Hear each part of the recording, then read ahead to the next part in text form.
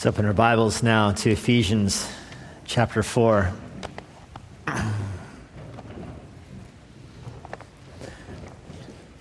We'll finish Ephesians 4, Lord willing, this morning. There is so much in this passage, though, that part of me thinks we might circle back to it, maybe for Sunday evenings in the fall. I'm not sure yet, but I'm excited to see what the Lord has for us this morning. Ephesians 4, verses 25 to 32 to the end of the chapter. We'll look at this. And then after that, we'll celebrate the Lord's table together. This is the word of God. Verse 25, therefore, having put away falsehood, let each one of you speak the truth with his neighbor, for we are members of one another. Be angry and do not sin. Do not let the sun go down in your anger and give no opportunity for the devil. Let the thief no longer steal, but rather let him labor, doing honest work with his own hands, so that he may have something to share with anyone in need. Let no corrupting talk come out of your mouths, but only such as is good for building up, as fits the occasion, that it may give grace to those who hear. And do not grieve the Holy Spirit of God, by whom you were sealed for the day of redemption. Let all bitterness and wrath and anger and clamor and slander be put away from you, along with all malice. Be kind to one another, tender-hearted, forgiving one another as God in Christ forgave you. It was on my honeymoon when the extreme makeover began. I had traveled with a roommate's jacket that I had borrowed. It was winter. And so I borrowed a roommate's jacket. I had shirts that I thought were quite nice shirts. They were borrowed from a friend of mine who was easy 100 pounds heavier than me. And I had shoes that were easily 2 sizes too big and 2 decades out of date. I was unaware of all these deficiencies, though. I was quite content. But it started walking around in a city, and there's a shop, and my new wife asked me to go inside the store and asked me, do you like any of these jackets? I'm like, yeah, shunk, bought one. So it begins. That shirt doesn't need to be washed. Here's a shoe store. We walked inside a shoe store, and my participation in this one was even less. It was like, yes, this is the right size. I like these. No, we don't need a box because we're not taking those. Now, I was not reluctant to this. I wasn't, hostile towards it. In fact, I appreciated it. She was helping me out. Had I known how, I don't know what the right adjective is. Had I known how disheveled perhaps those clothes made me look, I would have been eager to replace them myself. However, I was blind to it. I needed somebody else to make those kind suggestions. This is the function of a passage like this in Ephesians chapter 4, that believers have areas of their life that don't look right. They have parts of their life that they need to put off and put on things that are more in keeping with being a Christian. They're taking off the clothes that are out of fashion, out of style, that don't fit right, and they're putting on clothes that are more appropriate for somebody who walks in the light. The only catch is, like me on my honeymoon, we are often unaware of which articles of clothing that is. We don't know how our conduct, which speech, which thoughts, which passions, which lusts in our hearts are the ones that are out of place. And so we need help. One of the ways we get that help is from a passage of Scripture like the one I just read, Ephesians 4:25 down through verse 32, because it functions like a mirror, and it puts the mirror up to you. And then it activates your conscience, and it addresses how you look to the Word of God. It shows you that this part of your life is out of place.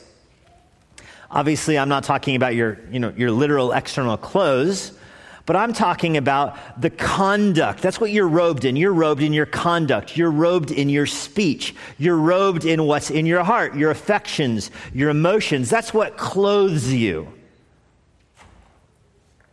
Before you came to Christ, you were dressed like the world. You fit in just fine in the world because that's where you lived and that's where you operated and you looked more or less like everybody else. But when you come to faith in Christ, the old is dead. The old is passed away. Behold, the new has come. You're a new creation in Christ. And so now you should dress like it. Now, this is kind of list of sins here is not talking about works righteousness. It's not saying clean up your speech and clean up your anger and clean up your, gossip and that kind of thing and stop stealing and all the things in the list here. It's not saying do that so that you can be a Christian.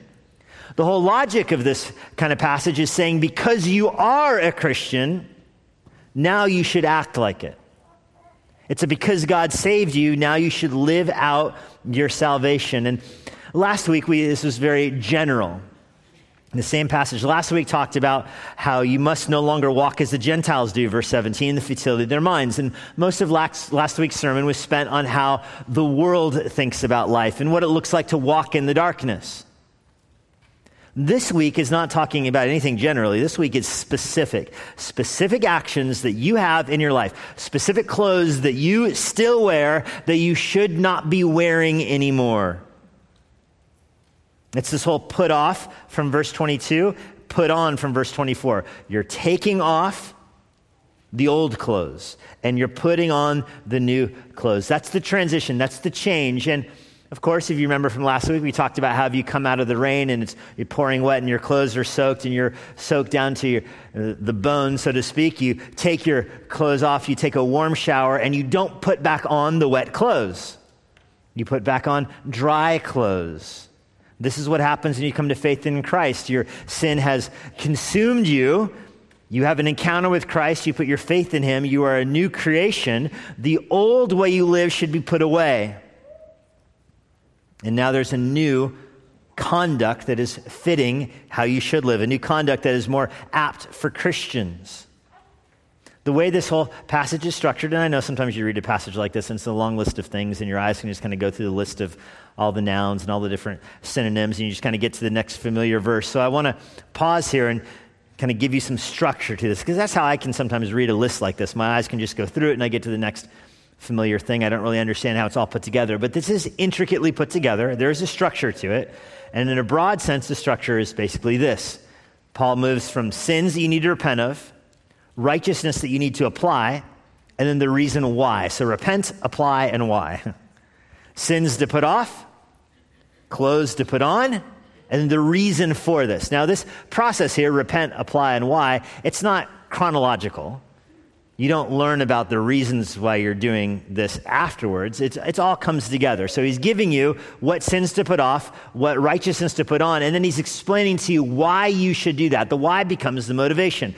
Now there's a series here of 5 of these sins, and all 5 of them have the what you put on afterwards and the why to it. And so I think it's helpful to look at all of them together. Now I'm going to put them all on the screen, and I'm warning you. Don't be overwhelmed by the next slide. Because normally my outlines are like 3 words, right? So normally it's pretty easy to follow along. So if you like compulsively write down everything on the screen, you will be overwhelmed in 1 second, but we will then go through it more slowly. So don't try to write it all down now. We'll go through it each one line at a time. It'll make sense by the end. But this is the passage that as I put structure to it, this is what it looks like to me here.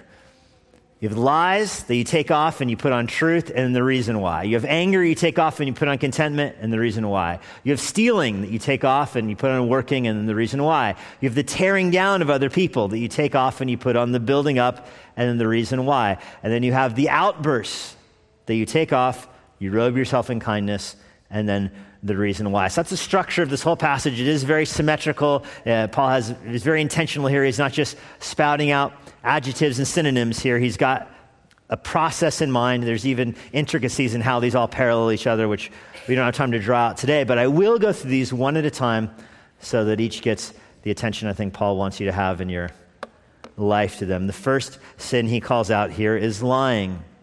Therefore, verse 25, having put away falsehood.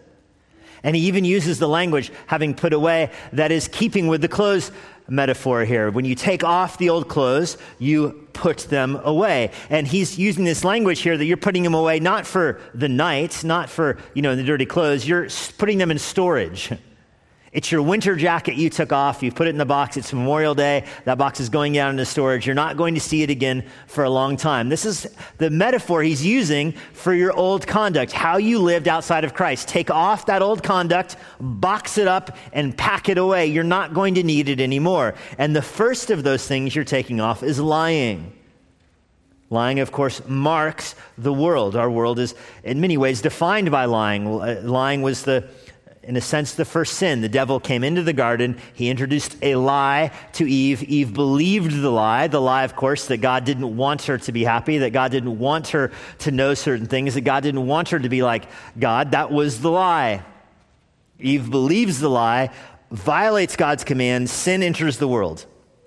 Adam believes the lie, violates God's command, sin is now perpetuated in the world. Sin, of course, produces division and distance. Adam and Eve immediately are ashamed of each other. They hide. They're ashamed because of their nakedness to each other. They hide from God. They hide from each other. The whole thing is just a tragedy. Death has now entered the world, and that's because of lies.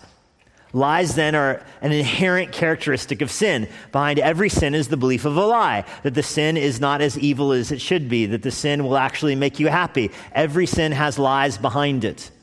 So lying is a sin, and every sin involves believing a lie, so that Jesus can rightfully say in John's gospel that if you lie, you are children of the devil. The devil brought the first lie into the world. Every other lie comes from him. God is a fountain of good things. The devil is a fountain of not just bad things, but particularly lies. So when you lie, you're acting like the devil. When you believe lies, you're a victim of the devil. When you spread lies, you're doing the work of the devil. Christians shouldn't do any of that. So, therefore, having put away falsehood, let each one of you speak the truth with his neighbor. So lies go away, and they are replaced with truth. You speak the truth to your neighbor, particularly, it says. This is a quotation from the book of Zechariah, chapter 8. And one of these days, maybe we'll go through Zechariah and give this passage the attention it really deserves. But in Zechariah 8, there's a contrast between the world of sin and rebellion and the kingdom that God is going to build in Israel. The kingdom will be marked by those who believe the Savior and the Messiah, and it'll be marked by those who are building a city called truth. Or the ESV renders it a city of faithfulness. But it's Zechariah 8, verse 16, God's people are together operating through truth, advancing God's kingdom and the kingdom of light through spreading truth. That is what's happening in Zechariah 8. That's the passage Paul uses here in Ephesians 4. Each of you should speak the truth with his neighbor because you're advancing truth. Truth produces unity. Truth produces shared knowledge, shared relationships. Truth is light, lies are darkness. Lies, division, truth, unity. And so for you to have real fellowship with one another, and that's the reason why, the motivation here in verse 25 is we're members of one another. For you to have fellowship with one another, that fellowship is predicated on truth. The phrase, we're members of one another, that's the theme in Ephesians 4, isn't it? The Holy Spirit is building us into a body of believers. One believer to another believer. We're bricks built into a body. That's the Spirit's activity. He builds us together. He's making us members of this body. If you're members of one body, you shouldn't lie to other members of the body because lies are creating division in the body. Lies divide. If you have a building with a weak foundation, it collapses. If you have a building missing a supporting wall, it collapses. That's what lies are in the church. Lies in the church are weakness in the structure, and it will ultimately affect the building. And so don't lie to each other because that destroys the church. If you have friendships that are spiritual friendships, your friendship is predicated on truth. I have friends that ask me accountability-style questions, and I ask them questions, and we have a rich, robust spiritual relationship predicated on truth. The moment lies enter that kind of relationship, it can no longer be stable because you can't encourage one another in spiritual weaknesses or in deficiencies if you're lying about it to each other, because now there's no advancement, now there's no cooperation, now there's no fellowship, so to speak, because lies have entered in. It has to be predicated on truth. And I'm just speaking of a friendship relationship, but obviously in a marriage, amplify that by infinity. If you have lies that are multiplied in your marriage, goes back to Adam and Eve. That is destruction. That is distance. That is separation. And so you put off falsehood which creates a distance, and you put on speaking the truth to each other. There's gospel implications of this. There's evangelism implications. You bring the truth to the world. There's the way that you live and the way that you speak. So you take off lies, you put on truth. Second category. You take off anger and you put on contentment. And it says here in verse 26, be angry and do not sin. That's kind of a confusing way of putting it. I mean, the whole, pages and chapters and commentaries are spilled over this. What does it mean to be angry and do not sin? Is it commanding you to be angry? Is anger good for you? And should you do it? Or is it, saying, don't be angry, but if you accidentally get angry, what's it exactly implying here? And it is awkwardly worded, and that's because it's very different than lies. God never lies. And the theme of this, all of Ephesians 4, is to look more like Christ, right? God never lies. Jesus never lies. So you should never lie. But now we move to anger, and God does get angry. God does get angry. 2 Samuel 22, verses 7 through 10, David describes this. From the temple, God heard my voice. My cry came to his ears. The earth reeled, it rocked. The foundations and the heavens trembled and quaked because God was angry. Smoke went up from his nostrils, David writes. Devouring fire came out of his mouth. Flaming coals came from him. He bowed the heavens. He came down with darkness under his feet. That's a very poignant description of God's anger. It says he was angry, and he acts in his anger, and he comes to earth. And if you're familiar with the story in 2 Samuel, God is angry over the sin that is being cultivated in his people in Israel. And so it's a righteous anger. God is holy and demands complete obedience, and so he has anger when the people who claim the name of God act in sinful rebellion against him. It produces anger. He is righteously angry. And so Paul doesn't say, you never be angry, because you're supposed to look more and more like God here. So in that sense, he leaves room for righteous anger. But if we're being honest here, God can be righteously angry because he's perfectly holy. You are not like God. You have a lot less righteous anger than you think. Because isn't that how we excuse our anger? No, it's okay. This is righteous anger. I actually know the truth about this situation, and I am the innocent victim, and so this is righteousness that I'm angry. It would be wrong if I wasn't angry. That's how pure my motives are right now, is that I would actually be sinning if I wasn't angry at you. That's the way we often think. And so it's interesting that Paul quotes here Psalm 4, verse 4. In your anger, or be angry and do not sin, do not let the sun go down in your anger. This is Psalm 4, verse 4. In Psalm 4, David is laying in his bed, and he has been lied about. People have lied about him. People have slandered him. And it's going to result in him being exiled from Israel. He's going to lose the throne over these lies. He is an innocent victim. And they're lying about him, and he gets thrown out of his own country. And how do you sleep after that happens? And he's laying down in his bed, and he wants to know, God, why do you let this happen? He's angry because the lies are harming him. But Psalm 4 is such a short psalm, and by the end of it, he has taken off his anger, and laying there in his bed, he has put on trust in the Lord. He's put on joy in the Lord. He's put on contentment in the Lord. He trusts the Lord is at work for good in his life. So don't let the sun go down in your anger. It means work it, like David did, work it out in your heart to the point where you trust the Lord. The opposite of anger here is contentment with what God is doing.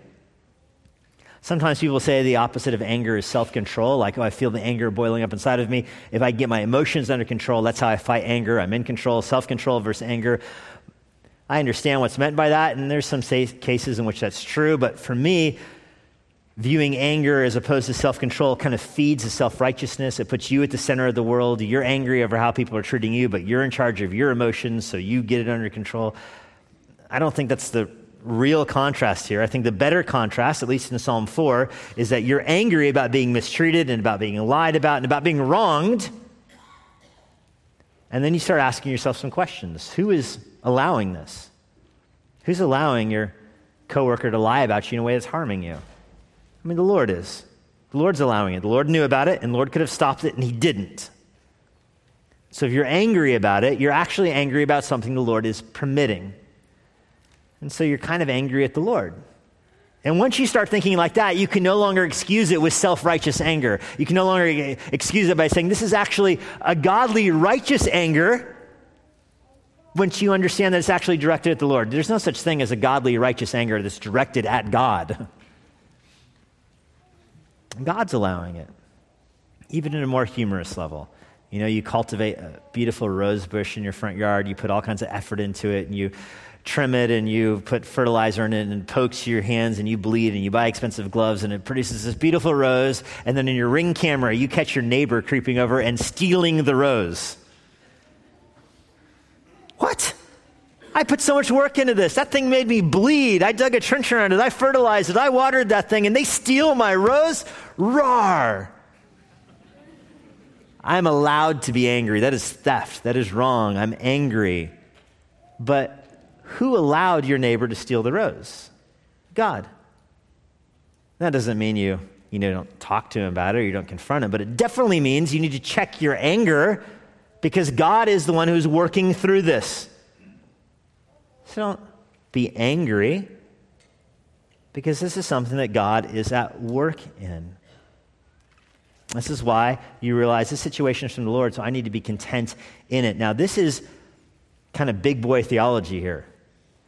That you have this view of God's sovereignty even over things that are wrong, even over sin, even over lies that bring destruction, that lead to a king getting exiled in David's case, that lead to theft, that lead to wasted effort. Lies do cause harm. Doesn't mean you can be angry about them. Because God is sovereign over those things. That's why I say it's kind of big boy theology. You have to have a big, expansive view of God that's bigger than you in your own life to be able to understand that God is at work even through things that are suffering, even through things that are sinful. He's at work for his glory and my good. And I want to spend a little bit more time on the anger one here. Because anger, I think, is of all the sins in this list, perhaps the one that is most prevalent in our own society, in our own culture. You know, you think of anger towards your kids, something common in marriages, and you think, oh, it's fair to be angry at my kids because they're not doing what I asked them to do. I asked the kids 3 times to get ready for bed, and they are no more closer to being ready for bed on the 3rd time than they were on the 1st time. And it has been 27 and a half minutes since I asked them the first time to get ready for bed. I know this because I started my stopwatch. 27 and a half minutes, and they're still not ready for bed. It's like my words don't have meaning. I say them, but they don't accomplish anything. They go forward and bounce off the wall and out the fox in the backyard is more likely to be ready for bed than my kids are, despite me saying it 3 times. So you see how this goes to anger. It goes to anger. Or a neighbor brings over your kids and some other kids. There's neighborhood kids, a thing of Starburst. There's 12 of them, and there's 12 kids. This should be easy. But your kid grabs 4 of them. Totally unaware of the math, totally not thinking, grabs 4 of the Starburst. Shunk. And the other kid, you can see the other kid starting to cry. And it's your kid that's doing this. Like how?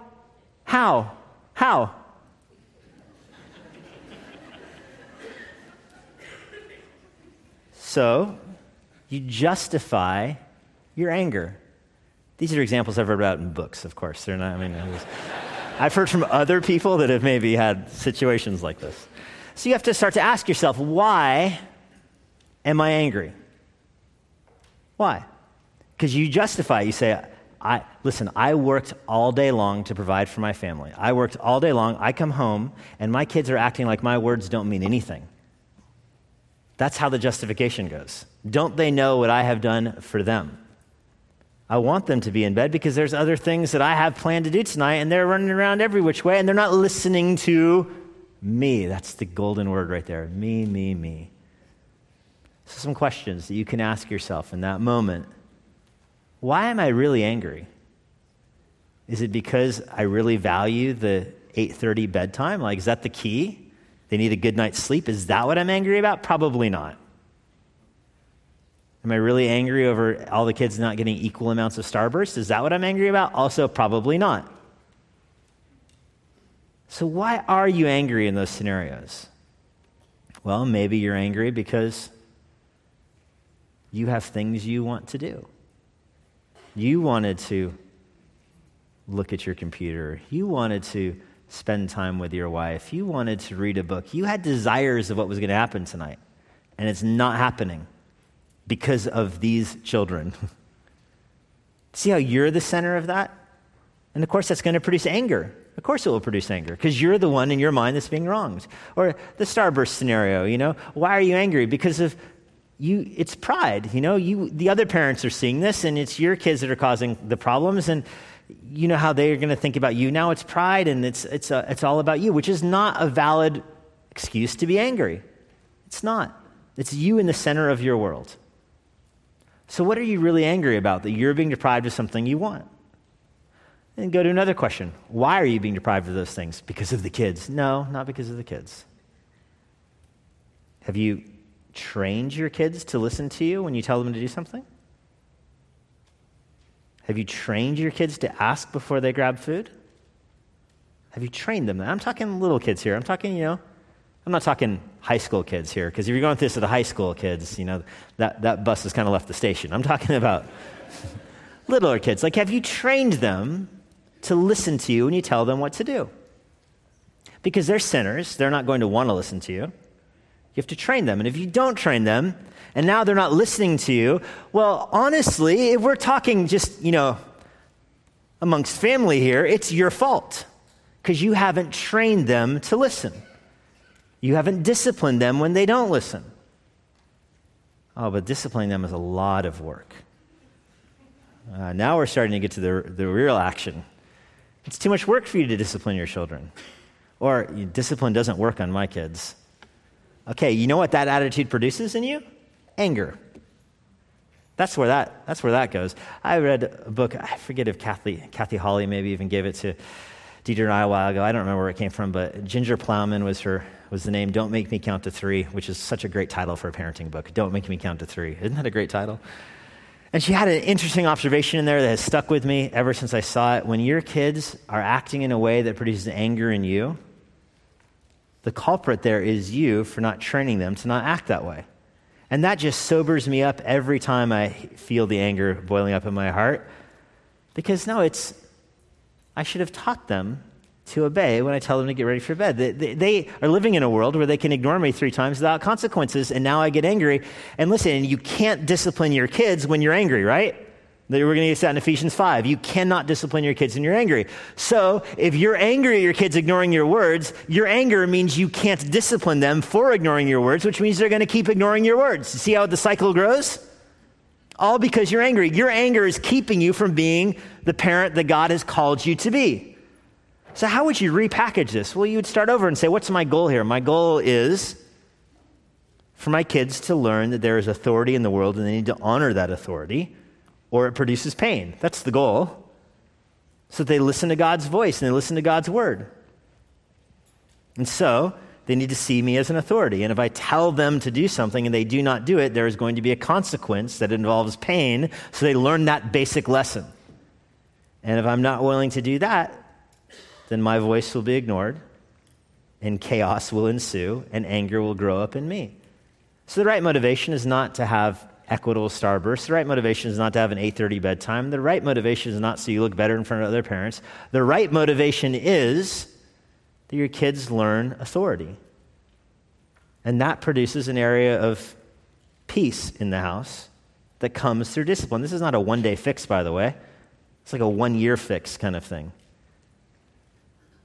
And teach them that when they're younger and they grow up and the anger disappears. I spent a lot of time on this because I think this is a huge prevalent issue in our world where we get anger, we let anger rule us. We get angry at other people for things that are ultimately our own fault and our lack of engagement. We have to understand, to pay it off your anger, put on contentment. God has called you to this family. God has called you to this job. God has called you to this situation. Now your question is, what should you do in that situation? How should you lead your family? How should you parent in your family? How should you act in work in this kind of situation? What does God want you to do when you're lied about? What does God want you to do when you were ignored? Depends on who's doing the lying and who's doing the ignoring. You have to think through that. That's how you guard yourself from anger.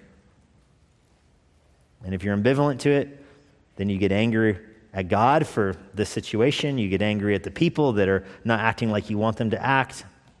And anger runs everywhere. And when anger runs everywhere, verse 26, you give opportunity to the devil.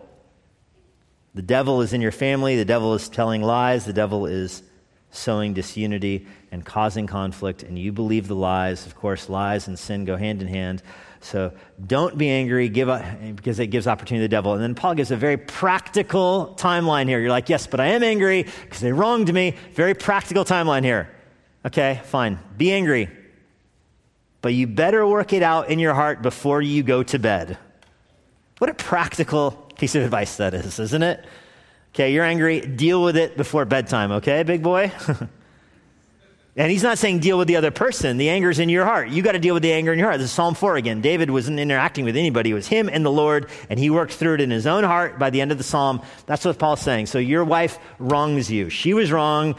You know, you had a disagreement, and she was wrong, and you know she was wrong, and she knows she was wrong, and everybody should know she was wrong, and that's the status right now. So how are you going to act? Are you going to make things right before you go to sleep or not? Because if you don't, you've given the devil an opportunity in your marriage. And the devil here is just kind of a euphemism for your own sin, your own sinful heart. So better deal with it. And what are the options? You know, that you are angry with her or that you forgive her. Those are the two options. And when you forgive her, throw it out the window. As far as the east is from the west, you don't bring it up, it's over. Can you do that, or would you rather be angry? Well, Paul says, do what you need to do in your own heart, but you better work through it by bedtime. Verse 28. Next level here, stealing. We'll go through these others pretty quickly. Stealing is the next command here. Let the one who steals no longer steal, but rather let him work. Let him work with his hands. This is down in verse 28. Let the thief no longer steal. There's a permissive attitude here. Like, don't permit the stealing anymore. Stop it. Confront the thief. Corner him. Challenge him. No longer allow him to steal. Don't entertain his filthy lucre. Rather, let him labor. Point him to work. If he won't work, he doesn't get to eat, Paul tells the Thessalonians. You have him work with his hands, the rest of the phrase says, doing honest work with his hands. Now, stealing is a violation of the 8th commandment. The Westminster Confession says the best example of the violation of the 8th commandment actually is slavery. That's what the Westminster Divines pointed out. Slavery is the functioning violation of the 8th commandment. That's the extreme example in society, that you steal someone's labor without paying for it. That is stealing, and it is sinful and it is wrong. 1 Timothy 1, man stealers should have no part in the church. They're outside of God's kingdom. Now, Paul's not talking specifically about slavery here. I'm just giving the extreme from the Bible, from Paul's other writings, that slavery is the most extreme example of theft. But that chain goes down to more minor examples. Cheating on your taxes. Driving in the easy pass lane with the HOV thing flipped to the other side when it's only you in the car. Is stealing. And it is the same family of sin as slavery. That's what he wants you to see. Stealing is taking something that you don't want to pay for. That's stealing. So all the way down, the extreme example of slavery and stealing people's labor to the minor example of carpool theft. And you justify it too, don't you? You're like, you know, my tax money paid for this highway, and they don't know how many people I'm having here, and how does the state patrol even enforce it, blah, blah, blah, blah, blah. Stealing. Don't do that. But rather work with your hands. I used to cut grass. We're a landscaping company back in college, and this is one of my favorite verses right here, because it was like, this is godly work right now. It's with my hands. I'm working with my hands. I'm like, keyboard, blah. I'm cutting grass. God calls men to work. This is the first command given to Adam, to subdue the earth with his hands. There's something about a husband or a man's identity that is rightly wrapped up into his work. And our culture militates against that. Our culture downplays work ethic. You know, the less you work, the better. Our culture often pits a hardworking man against other obligations to make it feel like a husband who's working hard is actually, you know, robbing his family of his time and whatnot. Now, obviously, you shouldn't work to the detriment of your family. Otherwise, you'll be ruled by anger. but you do work to provide for your family, and it is right for a husband to see part of his identity in that as long as he recognizes that he's working for the Lord, because the Lord made him with that calling. Whether you're on a lawnmower or a keyboard, working is adding something of value and virtue to society. You're producing something. Shorter grass, subduing the earth, or you're producing intellectual content. Whatever you're doing, you're producing something. You're contributing to society. That's what God has called husbands to do, to work. And our culture, again, often militates against this and downplays this. But notice that's what you put on as a Christian. You put off stealing and you put on working. Why? So you feel good about yourself? Nope. Why? So that you can give things away. If you're stealing, you can't give things away. Not with a clear conscience. You steal something, don't give 10% of it to the church to wash your conscience, I stole $1,000, but I gave $100 to the church, so we're good. No. May your money perish with you. I don't want the $100 if you stole it. The thief makes everybody he gives charity to a kind of complicit in his crime. So you put that off and you put on working, not so you can build bigger barns for yourself. You put on working so you can share, so you can help other people build their barns. That's the idea here. You're strengthening the church through giving things away, which you can't do if you don't work hard. Verse 29, the next category. No tearing down. The language Paul uses in verse 29, let no corrupting talk come out of your mouth. The word corrupting, it's the word for poisonous or ruinous. It's the word, interestingly, you might be interested in this, it's from Matthew chapter 7. It's the word for a bad tree, rotten fruit, rotten branches, rotten tree. The Greek word for that is this word here. When you're having bad things come out of your mouth, it's showing that the tree is corrupt. The heart is corrupt. It's poisonous. Words that show you have sin in your heart. It tears people down is the idea. It poisons other people. The thief is supposed to produce something of value with his hands. The corrupting talk person is supposed to build edifying things with his words. See how they parallel? Instead of saying corrupting things, we're just talking about gossip and slander and cursing and coarse jesting, and we'll get another list of this in chapter 5. But instead of saying those things, and Paul doesn't give you a list of banned words or anything either. I've heard people say, where's the list of words you're not supposed to say? Oh, come on. Words that tear down, words that produce and propagate sin are what he's talking about. Don't speak like that, he says, but instead use words that build up. This is the word for edify. It's the word that's all over chapter 4 for the Holy Spirit is building up the church. It's the same word. So when you gossip about someone or slander someone, you're tearing them down. You're working against what the Holy Spirit is doing, who's trying to build the church up, even if it's true. So somebody in the church wrongs you or, does something horrible and you're talking about it. Everything you're saying could be true, but if it's tearing that person down, you're working against what the Holy Spirit is doing, who's trying to build up the church. You're tearing it down. You're at cross purposes. Don't get cross purposes with God. And in fact, that's the language that Paul uses here, because if you're letting corrupting talk come out of your mouth, then you are grieving, verse 30, the Holy Spirit of God. It's an attack on God to slander or gossip or lie or curse. God who sealed you for the day of redemption, the Holy Spirit who brought you your faith, is trying to build up the church.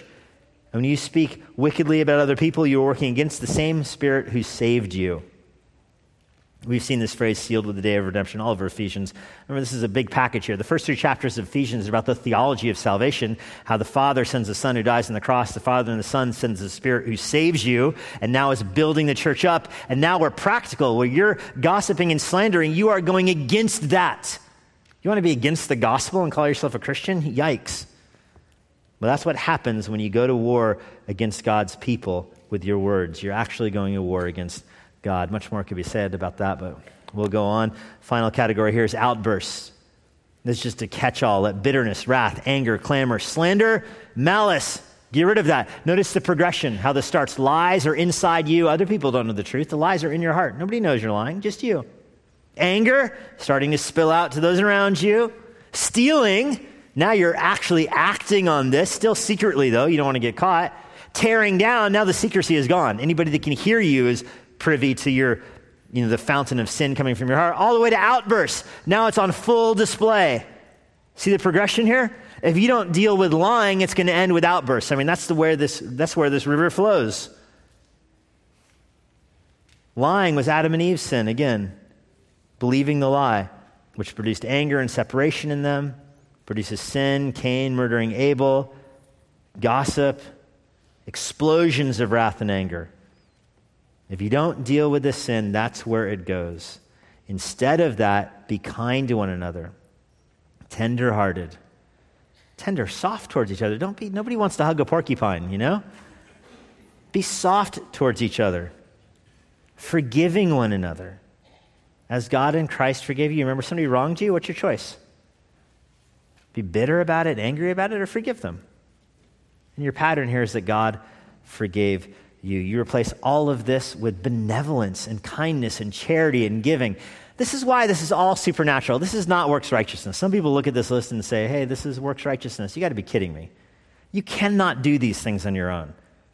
Imagine somebody who's wronged and lied about and cheated and all this stuff, who's able to do any of this on their own strength and merit. I mean, that's nuts.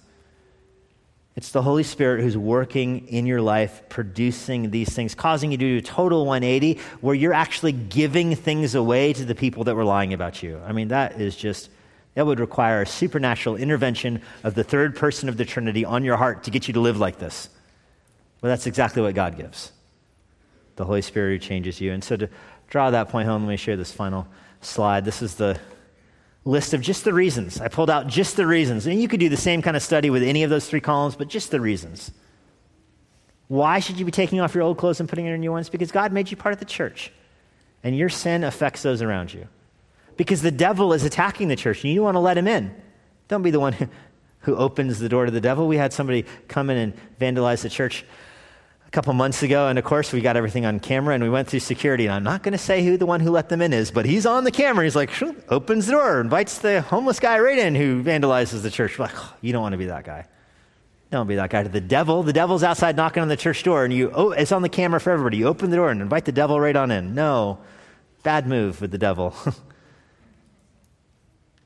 Sharing. Instead of inviting the devil in to tear people down, why don't you share the good things that you have? And this brings you to God, because God shares himself with us. Don't grieve the Holy Spirit of God, but rather put your faith in God and the gospel, who seals you for the day of redemption. This is the gospel. And because of your faith in Christ, you have forgiveness of sins. This whole progression is leading you to understand when you gather around God's table, you do so because you have been forgiven. Lord, we're grateful that you have shown us a better way of living. And we don't want to take off our dirty clothes and put on our clean clothes to impress you, but rather we do so because you have saved us. I pray for anyone here today that has never put their faith in the gospel. I pray they'd be convicted of their own sin, of their own speech, of their own anger and greed and malice, and they would confess that to you, and they would believe that Jesus died on the cross for their sin. They'd believe that he rose from the grave and put their faith in him. That's a supernatural work that only the Holy Spirit can do. So, God, we pray that you would save people today, and that you would, through the conviction of sin, cause us to live lives that are in increasing conformity to your will and to your word. We ask this in Jesus' name. Amen. And now, for a parting word from Pastor Jesse Johnson. Thanks for joining us today. If you're in the Washington, D.C. area, I would love to meet you personally at Emmanuel Bible Church. Our service times and other church information is on our website at ibc.church. If you want information about the Master's Seminary and their Washington, D.C. location, go to tms.edu. I hope this resource has been an encouragement to you, and it helps you seek the Lord daily, serve others around you, and share the gospel of Jesus Christ with boldness. May the Lord bless you.